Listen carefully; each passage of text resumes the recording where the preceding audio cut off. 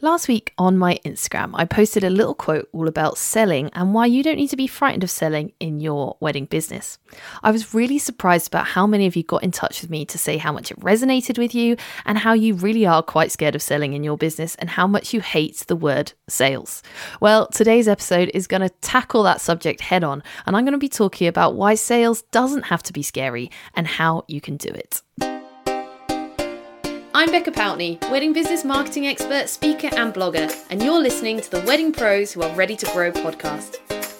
I'm here to share with you actionable tips, strategies and real life examples to help you take your wedding business to the next level.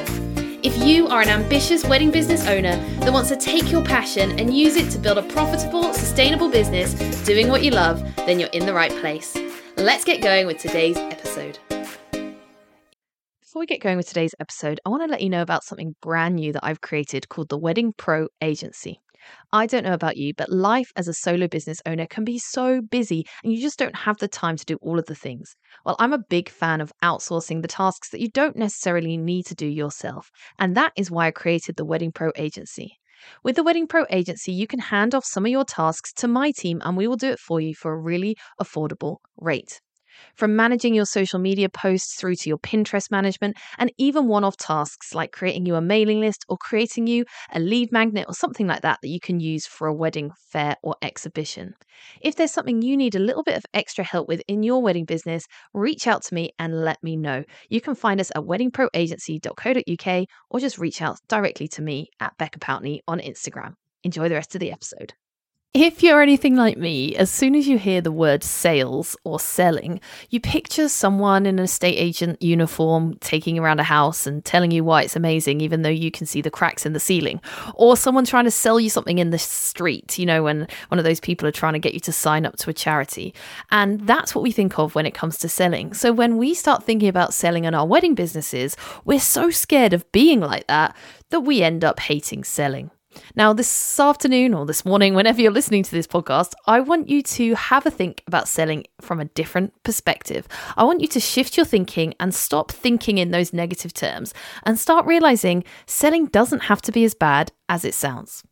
Last week, I posted on Instagram to say that you just need to remember that selling is simply solving somebody else's problem. It doesn't have to be this big, scary thing. Selling only becomes problematic in our brains when we feel like we're selling something that somebody else doesn't need. If you start realizing that your service or your product or whatever it is that you're selling is actually just solving someone's problem, the whole selling piece becomes a lot less scary. Just imagine for a moment you're out for the day and you start getting a little bit hungry and you decide, right, I need to go and buy something to eat from the shop. So you go into the shop, you pick up a sandwich, pick up a drink, pick up a packet of crisps and take it to the till. The person behind the till does not feel bad about selling you that. Why? Because you're hungry and you've chosen to buy some food. It's solving a problem you have. Another example, imagine today I go out of the house and I accidentally lock myself out. I've left my keys inside and there's no way I can get back in. I'm now going to be outside with two very tired after-school children and my biggest need is to get back in the house. When I ring up a locksmith and ask them to come around my house for an emergency appointment to get me back in my home, they're not going to turn around and say, I don't want to sell you that service. That would be crazy. In fact, that would make me more mad. In that moment, I have a problem that needs solving, and that's getting into my house. And I'm willing to pay the expert who can solve that problem for me. It's exactly the same in your wedding business. Whatever service or product you offer, you are solving somebody's problem. Somebody wants your incredible wedding cake on their wedding day. Somebody wants to have your beautiful flowers in their bouquet. Somebody wants incredible photos taken and they don't know how they're going to do it. Somebody wants a venue to hold this massive party in, and so on and so forth. You are solving their problem. And if you can change your mindset and realize that when you're selling your service, you are doing just that, solving a problem that they have and fulfilling a need, it's going to help you feel a whole lot better about the word selling. In fact, start thinking about it this way. If you don't sell them your products or service, you're actually doing them a disservice. Why? Because you're saying, I know you've got this problem, but I'm not here to help you. That would be crazy, wouldn't it? But when we don't sell to people, when we don't tell them how to book with us, when we don't tell them what our prices are, that is essentially what we're doing. So the first thing I want to tell you in today's episode is to shift your mindset and stop being scared of the idea of selling and start realizing, actually, I'm here to help someone and I am going to solve their problem. Okay, now I want to share with you some steps to make selling feel a little bit less scary, to make it easier for your customers and to make it easier for you to take people from A to Z, or to take people from inquiry right through to actually paying for your services. The first thing is that you need to make sure you've got a really simple step-by-step process for them to follow. When we're confused as consumers, we're much less likely to spend our money. Have you ever been in a shop and you go and pick up an item in the shop and you want to buy it? You're pleased with the item, it solves a problem you have, and it's within your price range. Then you decide you need to go and pay for the product and you can't find the tills. So you start wandering around the shop looking for the tills or looking for a sign to tell you where to pay for it. You then find a till and there's no one at the till, and you start looking around for someone who might be able to help you. And sometimes we give up at that point. We might be busy, we might be fed up or frustrated, and so we just abandon that item of clothing somewhere else in the shop and walk out. They've lost our business and they've lost that money. Now, they haven't lost our business or our money because we don't want to buy the product or service. They haven't lost it because we don't have a need that needs fulfilling. They've lost it because their processes have become confusing or frustrating, and we just give up. When it comes to you selling your products or services to a potential bride or groom, it's really important that you have a clear step-by-step process for them to walk through.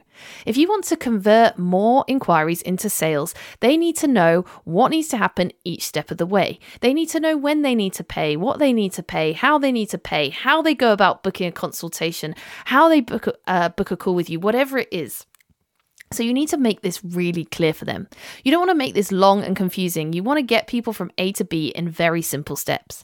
So one exercise I recommend you doing is that you actually just get a notebook out now and write some numbers down, 1, 2, 3, 4, 5, and write out the simplest possible way, the steps that someone needs to take from finding your business right the way through to giving you their money.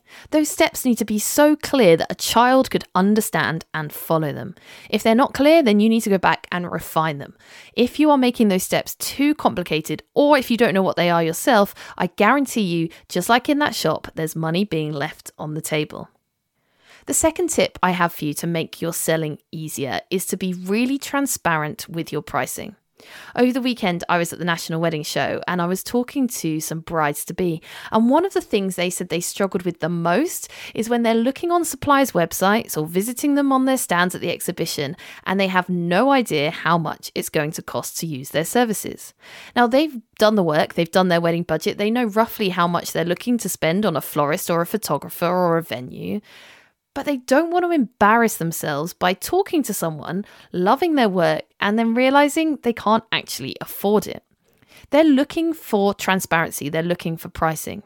Let's go back to the shop example again. You walk into a shop, you find a piece of clothing you absolutely love, and you look at the label and there's no price on it. Or perhaps you then look on the shelf to see if the price is on the shelf and there's no price on it. And then you start to look around and you feel awkward because you don't know if you can afford this. Now, you could take it to the till and ask the price, but then you have that embarrassing moment, don't you, where they say, oh, it's £500. And you have to say, oh, too expensive, and put it back to the shop. Socially, we just don't like having those kind of exchanges. And it's the same for your potential couples. They don't want to embarrass themselves by coming forward and saying, I like your services and I want to book you, and then finding out that you're way out of their price budget and they can't afford you. So how can we counteract that? Well, you can counteract that by having really transparent pricing. Have pricing structures available on an obvious part of your website. Have pricing structures available at a wedding show that people can stop and have a look at. Now, if you offer a bespoke product or service, this is going to feel hard for you because you will say, well, I can't give them exact pricing because flowers change price, cakes change value, and I get that. But you can give them average pricing or rough pricing. You can give people a from price, or you can even give people a minimum spend price. If you have a minimum spend on your flowers that you don't go out to a wedding for less than £500, then state that so that if someone only has £150 to spend, they know not to get in contact with you. I know that you might feel like it's better to keep the prices off your website, but actually in this day and age, people want to see prices, or at least rough prices. Just think about your own buying habits. If you're looking to book a holiday, if you're looking to book any kind of product or service, a training day, a training course, you want to know roughly how much that's going to cost, because you don't want to embarrass yourself and find out you can't afford it. So take a look at your website. Is the pricing clear? Are there packages on there? If you haven't ever listened to Kelly Mortimer talking about her pricing packages and her rule of 3, then I highly recommend you go and check that out. She's done an incredible training inside of my Wedding Pro Members Lounge. So if you're a member of that, you can go and listen to it. And if you're not yet a member, reach out to me. Let's get you a free month in the Members Club, and you can go and listen to that pricing talk, because it's phenomenal and incredibly helpful for everyone to get this transparent pricing up on their website. Okay, my third tip for you to make selling feel a lot less scary is to really connect and look and listen to the person you're talking to in order to sell. Now, by this I mean, if you're talking to someone either by chat or email or in person, you need to try and match their tone and their body language.